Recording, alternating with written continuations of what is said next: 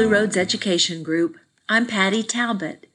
At Blue Roads, we capitalize on the strengths of local communities by engaging tradition with diversity and opportunity. We encourage innovation across sectors and work with leaders to cultivate homegrown changemakers for a better world. I'm excited to share another episode in our Changemaker interview series that uses the questions embodied in our slogan, Homegrown Solutions for a Patchwork World, to guide our conversation. In this way, we can learn how changemakers engage their roots and family origins, as well as opportunities to engage with individuals different from themselves to seek creative approaches to the world's most challenging issues. We hope you will enjoy this opportunity to listen, learn, and change with us.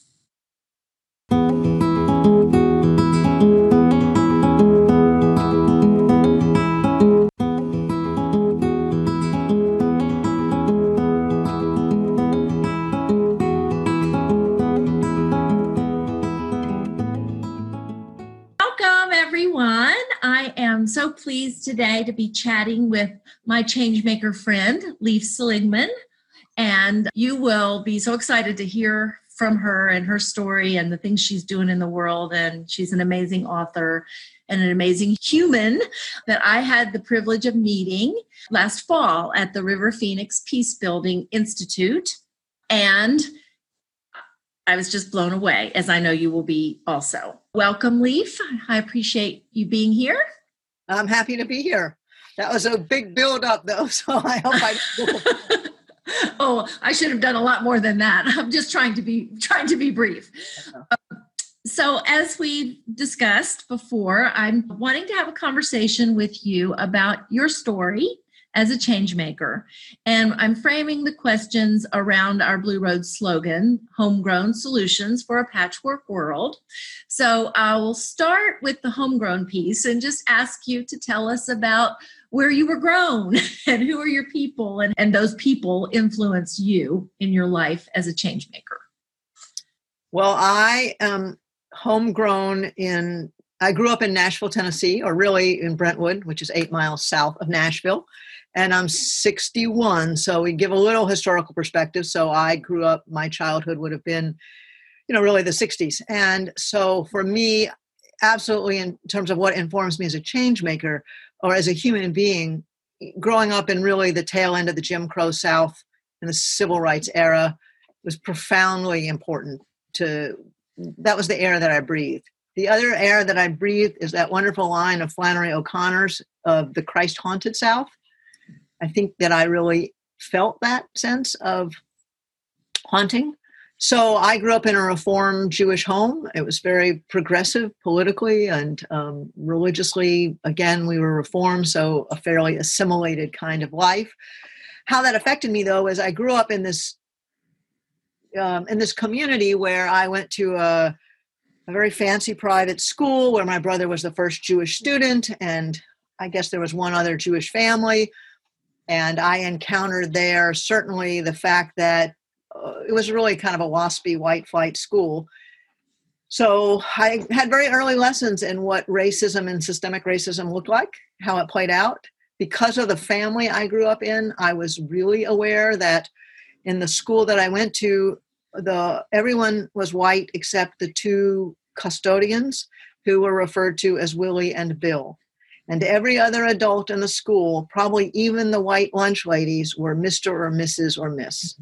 Mm-hmm. And that was a really early lesson. So I grew up in the era where in 5th grade, my dad brought me the memoir of Coretta Scott King. And I was so excited. It tells you something that I was a 5th grader who was excited to have the memoir of Coretta Scott King. And I read it, and I wanted to give my oral book report on that book. And my very lovely homeroom teacher, who is the wife of a young Episcopal priest, pulled me aside and said, "You may give that oral book report to me privately at my desk." 2 years before, when I was in 3rd grade, which I believe would have been maybe 1967 or 8, I wanted to do a report on Martin Luther King Jr. because our 3rd grade class had the privilege to give the assembly for the whole school. It was K through 8. And the teacher picked 6 students in her 3rd grade class that were, I guess, fairly articulate. And she invited us to write a report on our favorite famous person. And then we would get to, at the school assembly, stand up and, read our report. Now, I instantly said, well, I want to do my report on Martin Luther King Jr. because he was absolutely my hero. And I can't remember. I'm trying to think. I think it might have been, he was still alive at the time. I think he was. I think he died maybe later that year, the next year. And so there was this young girl in the class who said right away, we were standing right by the 3rd grade teacher because she asked, now, Martha, who would you like to do? And she said something like Thomas Jefferson. And I said Martin Luther King. And this little girl said, well, if Leaf does a report on that communist nigger riot maker, my father will pull me out of this school so fast you won't believe it. And he's the vice president of such and such a bank, and he's on the board of the school. And I just looked at this kid, and I was blown out, one, by the use of the N-word, and also, he wasn't a communist, and he wasn't a riot maker. And I thought, okay, well, she can't help herself. She's grown up around a family that is ignorant, despite the fact that, of course, her father was, in fact, a vice president of a bank. So they were educated, ignorant people. Mm-hmm. But I thought for sure the teacher will see the inherent injustice of her remarks. Mm-hmm. And my 3rd grade teacher, who was a lovely woman, older now, probably my age, when you're 8 or 9, Mrs. Folk said, well, Leaf, I think it would be better for both you and the school if you choose someone else. And I would say that might have been the birth of the change maker.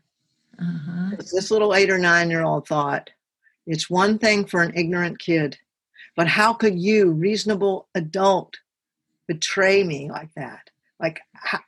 I just was flabbergasted. And I mean, really, the coda of the story is just I picked Charles Schulz, the creator of Peanuts, the cartoon. Uh-huh. And the morning of the assembly, I was sick to my stomach, quite literally. I mean, we know now how emotions work. I was sick to my stomach. I didn't go to school.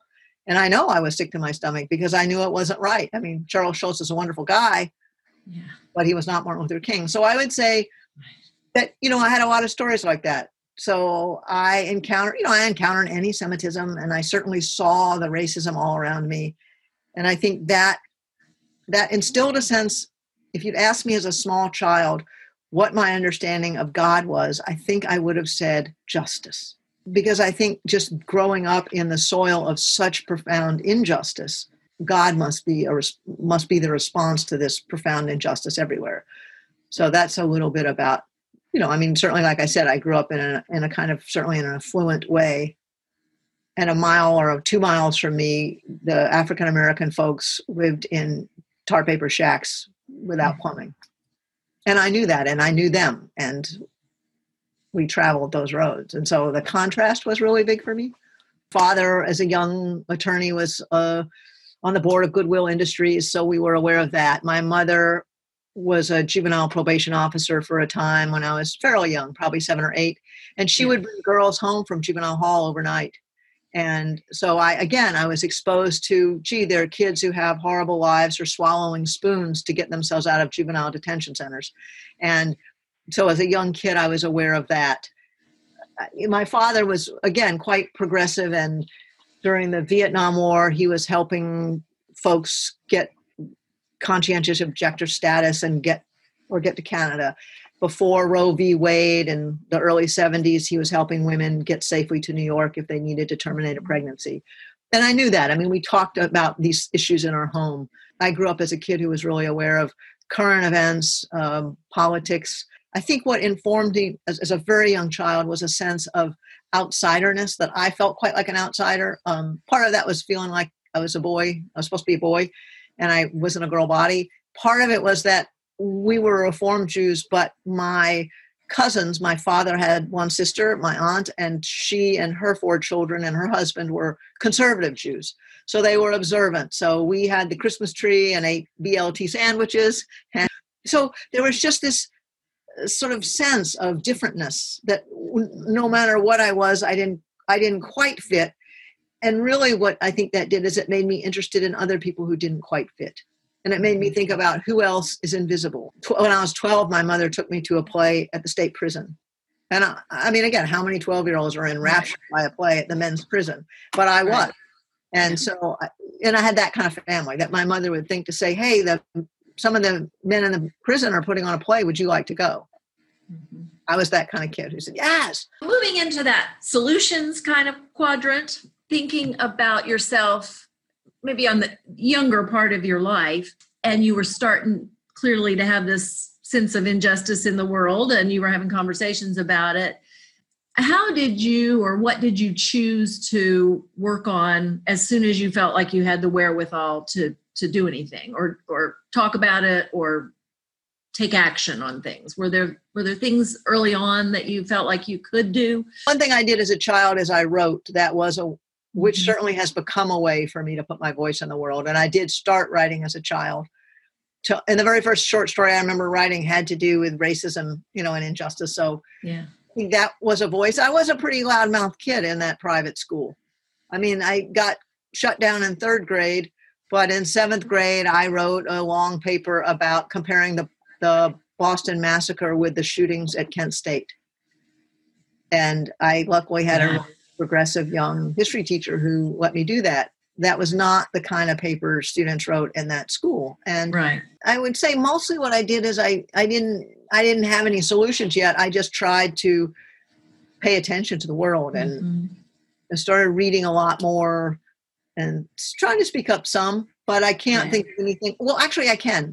I take it back. I started writing letters to the editor, to the Nashville Tennessean or the Nashville Banner. We had a morning and an evening paper, and I became quite a serious letter writer. And they had I think it was the Nashville Tennessean. I could be wrong, but they had a deal where if you wrote a really good letter to the editor, they gave it 3 stars. And then at the end of the year, they invited their 3-star letter winners, letter writers who won, to a banquet. And the year I won was 1970, must have been 76, because Mo Udall was running for president and he was the keynote speaker. And I wrote about pretty heavy duty issues. So I remember I wrote about prison reform. I wrote about drunk driving. I wrote about homophobia before we had that word, but I certainly wrote about, and the issues were in the paper and my name and address was in the paper. And sometimes people wrote back and wrote to me personally, and often it was very lovely, and sometimes it was a little weird. So my mother was like, why did they publish your address in the newspaper? That seems a little dangerous. But that really actually was probably the first place where I thought, I have to speak up. And I do write. I mean, I wasn't a brilliant writer at 15 or 16, but I was good enough. So that really felt like the first taste of, oh, okay, I need to make a difference by speaking up, by trying to articulate some of the injustices I see. When did you start having opportunities to actually interact with people more different from yourself? Not the people you ran into at the private school, which were, of course, different from you religiously and so forth, too. The fact that I was raised, as a white kid in the South, from the time I was tiny, there were women of color in the house who cared for me. My family, especially my mother, was very, very close with a man, an African-American man, and his family lived a couple of miles away in the shack without, I think they actually probably had some electricity. They did not have plumbing. Mm-hmm. So I knew those families. And so it was clear to me really from the time I was 3 in the arms of a brown woman who if I have an image of Mother Mary, the Mother of God, I always talk about Sarah Cunningham as Mother Mary, Sarah Cunningham, because I really imagine if there is such a figure, that was her. She embodied that great maternal God love. And so I was always around people who were different. So when I was 13, I spent a summer as a kind of junior counselor at a camp for children who were blind and visually impaired. When I was 15, it was a camp for children who were deaf and had hearing impairment or hearing loss. So, and again, there were vast differences in terms of class and, I say class and color as well. So I certainly did. So that was part of what was interesting about my upbringing is, yes, I went to school with the white children of doctors and lawyers and business people and professionals. And I went to that world knowing I wasn't that I was a spy, but I understood that I think of myself as someone who translates the metaphors, that I have transgressed and transcended boundaries in my life quite a lot. And I have moved sort of across the borders of different kinds of people and subgroups. And I think that really did start in childhood. And I don't mean this in a self-aggrandizing way. I just think I was wired to be attuned to those things, to notice in a way that other people are gifted with wonderful musical talent, which I was not. But I was gifted with the capacity to really pay attention to what was going on and be curious, even as a kid, which is why I wrote about, so what is the life of this 12-year-old girl that my mother brought home from juvenile court? What is the life of this person who has developmental disabilities? What is it like for those kids who live on Hardscuffle Road? What a great name, Hardscuffle Road. What's it like to live in a tar paper shack, and when it's cold in the winter, even in Tennessee, it gets cold in the winter and you have to go outside to do your business in the outhouse. And, when the friend of the gentleman I referenced, the African-American man, he had 4 children and his daughter got pregnant at 16. I was always thinking about, wow, what are other lives like? And what are the conditions that create those lives? So I just think that was just, that feels like a big part of what informed whatever path I'm on. My family also invited people of different cultures and from different countries. They entertained all the time. And so they would bring people who might be visiting from universities or whatever. So it just felt like, despite the fact that I was primarily surrounded by white upper middle class Protestant people, very clearly got, they are not the world. They simply think they're in charge of the world. In your nature and your upbringing, you were wired very early on to relate to people different from yourself. Wondering if there are places in your life that you have found talking across difference more challenging. I can go into a prison, and I've volunteered and taught and led programs in prison, off and on over 30 years. And I can identify with people who've done hideous things. I've sat with people who've committed murder and who've committed rape and everything in between. And I can find the spark of the divine in them. But boy, listening to some of these impeachment hearings early on in the work with the prison, my challenge was to find myself in the correctional officers. Correctional officers are not a monolithic group, but I might go into the employee parking lot and see bumper stickers politically extremely conservative and hold views really different than my own. I was like, can I find myself in that person? And so for me, yes, if you said, where would the hardest conversations be? Certainly to some degree across political lines. Although I think the larger issue wouldn't necessarily be someone just maybe who votes differently than me, because I can understand that we might share a common value and have a different strategy or believe that this policy is a better way to address that.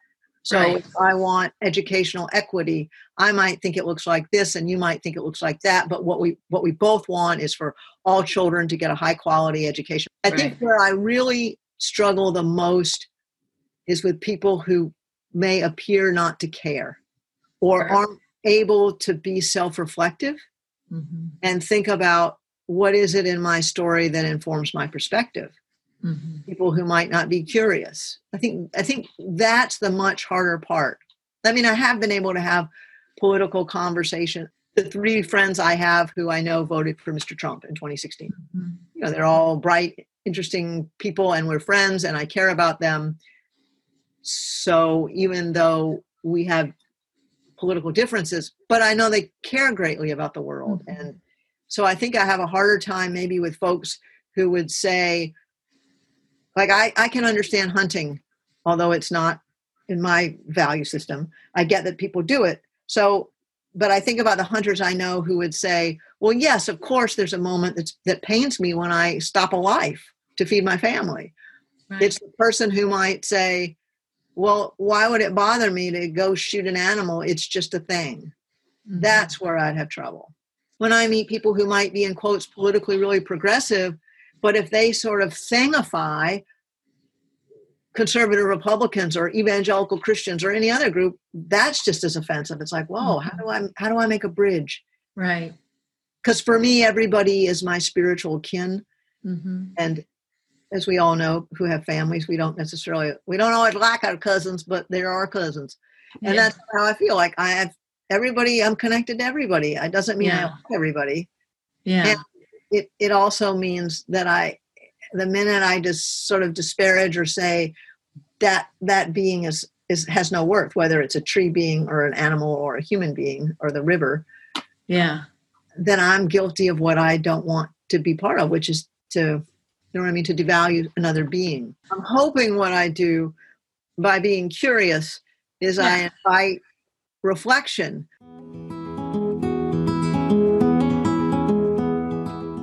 If you could move on to your more recent and current work, what are you working on? Why is it important to you? And why do you think it's important to the world? For me, it feels like in large measure, my calling or my life work really is redemption. And I define that as freedom from detriment. So anything I can do to facilitate or create space for or make a container for that to happen, for people to be freed from harm, which is detriment, that's the work. So the shape that it takes might vary. So obviously you alluded to the book that I wrote, which for me, while I'm proud of it, is a piece of some good, hopefully literary fiction. It really is as much important to me that it's a tool for engagement, that it's a meaningful way to engage people in conversation around issues of how we other each other, how we, make each other other or marginalize each other or exclusive of one another, how we exploit, how we harm, how we don't see. So that feels like a piece of the work. The other sort of focus of my life has been teaching. I certainly think about that as a kind of activism in the context of teaching a first-year required course in critical thinking and writing, research, preparing first-year students to write a research essay where I could pick the content of the course. I've always done that with great deliberateness. So when I first started teaching the course, I talked about religious pluralism in a global age. I talked about how we learn because I really wanted students to deconstruct their own education and become critical thinkers about how we educate or fail to educate or miseducate students. I taught a section on the downside of certainty because I wanted students to really step back and go, there are some downsides to being so sure we're right. I did a section on consumerism and the story of stuff and how overconsumption is destroying the planet. I did a course on forgiveness and reconciliation and restorative justice for several years. So for me, there was a real intention to try to use the platform of a classroom, not to inculcate my beliefs, but to absolutely invite and encourage students to think really critically, to really dig deeply into their own life and their own story and what informs their beliefs and their thinking. So teaching feels like an area of it. The other piece has been restorative justice work, restorative practices. And for me, what that's meant is to get some training in circle practice in particular, and to attend national conferences on restorative justice and attend lots of sessions and read as widely and deeply as I can on that, so that I do feel like now I legitimately am a restorative practices practitioner, circle keeping work. And the way that manifests sort of on a daily basis, if you said, well, how in your community would we see evidence of that? I started with two other women, an adult diversion program. After I worked for a couple of years in a local juvenile court diversion program. So that also felt to me like it felt like in a way, a kind of change makery role, because when I stepped into the process, there was certainly a kind of whiff of restorative justice that informed it, but the juvenile diversion program used kind of panels, and the kid who'd gotten in trouble sat, and then there these adults sit on the other side of the table, and I was like, no, circle process, restorative justice, circle up, So I feel like that was a way that I could impart those values and make change in my community that way. So having done that, then I realized there's no adult diversion program for people who've committed fairly minor offenses. So a couple of women who had taken an adult learning and retirement course that I taught on restorative justice, we got together and started working with the county attorney and the police and, to build a program, which we did. We haven't really gotten referrals, but from that, the county commissioners, so I'm in a rural state in New Hampshire, and I'm in a rural county, and we have 3 commissioners and a county administrator, and they're very interested in restorative justice. So we've been meeting now for probably a year and continue to move closer to, and now I think we're meeting actually in another week or so, 10 days, to talk about there might be some budget available to have some restorative practices within the context of the criminal justice system here. The other places I've approached as many schools as I can. I've had conversations now, I think, with 5 elementary and middle school principals, 1 senior high principal. And, and I keep circling back. I wish I could tell you that, oh boy, I've been just consulting with all of them. But I've been, that's the work I do in the world, as I go and I say, I'm available as a resource. What's going on in your school? What are the challenges? And then I try to be curious and then offer back and say, here's some things that might help. I belong to a conversation on race in my community, so I do that. I'm starting next week. I'm going to a meeting, a new statewide. It's not really a coalition, but it's a statewide initiative on race and equity, and they're developing an action plan. So hopefully, it won't just be more good-hearted people talking. A few years ago, I helped start a nonprofit that the goal of which at the time was to create a healing house for women coming out of the local jail. We didn't bring that to fruition because I realized early on that takes a lot of organizational capacity to do that. Yeah. But what we did end up doing is we created a mentorship program for women as they were coming out of the jail. So we ran that program, and the nonprofit was in existence for about 3 years, and then we sort of disbanded it. Just trying to be of use where my hands are. So in my community, I would say it's largely around, the idea of redemption. So I've been on quite a few committees or task forces or whatever around behavioral health. People seem to, it's sort of like who invites me to their table. So behavioral health, substance misuse, and that kind of was an outgrowth of the nonprofit. I guess I believe in ground up solution, from the ground up. So from the inside. So I'm always saying to teachers when they'll say, well, yes, this is nice in theory, Leaf, but if I have 25 pupils, 25 kids in the classroom in my 4th grade classroom, and somebody's acting out, and I'm trying to realize that the person is really asking for help, and I need to be curious about the child's unmet need in that moment. But I've got 24 other kids. What do I do with them? And I always say, why don't you circle them up with the child who's needing some help? Why don't you tap the wisdom in the room? They might be 8. That does not mean they're not full of wisdom. They have more wisdom in their bodies because they haven't had it all drained out yet. And so I think that's the thing I realize about solutions is I don't want to be the very person I'm critiquing. I don't want to come in and go, I have the solution for you. If you just had a little restorative practice, your school would run better. Far be it from me to say it. What I can do is say, let me invite you into thinking about this. Let's go back to your own childhood. Let's go back to your own experiences. What made you want to become an educator, and what's it like now? Because most of the people I meet who are teachers and administrators say, wow, when I was in school, I had this wonderful notion of I was going to help children and be that wonderful teacher like I had. And gosh, now it's a struggle and it's not like that. And we don't have time to do whatever because we have to teach the test or we have to do whatever. And so I want to be really thoughtful about solutions and who do they belong to. And I've been reading this book. I do just want to say this because it goes super relevant to the conversation. I'm reading this wonderful book, Winners Take All. Oh, I've heard of that. Yeah, the elite charade of changing the world. And one of the things that the writer is focusing on is that he's really talking about the people who consider themselves, he calls it market world, but the kind of plutocratic class of people who are trying to change the world. They mean well. They're trying to change the world, and they're going to solve poverty and education, and solve is their word.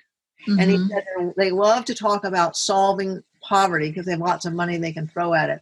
And what they don't like to talk about is dismantling inequity. Yes. Dismantle inequity, then the systems that have allowed them to become billionaires won't be intact. And so they're not going to critique. They're not going to have that critique because it would dismantle their lives and their livelihood. Right. And so when I think about solutions, I want to not fall into the camp of well-meaning, privileged people who come in on a white horse. Can I help you listen more carefully for the solutions that you need to come up with for your school that belong to you? And but the kids have to be at the table.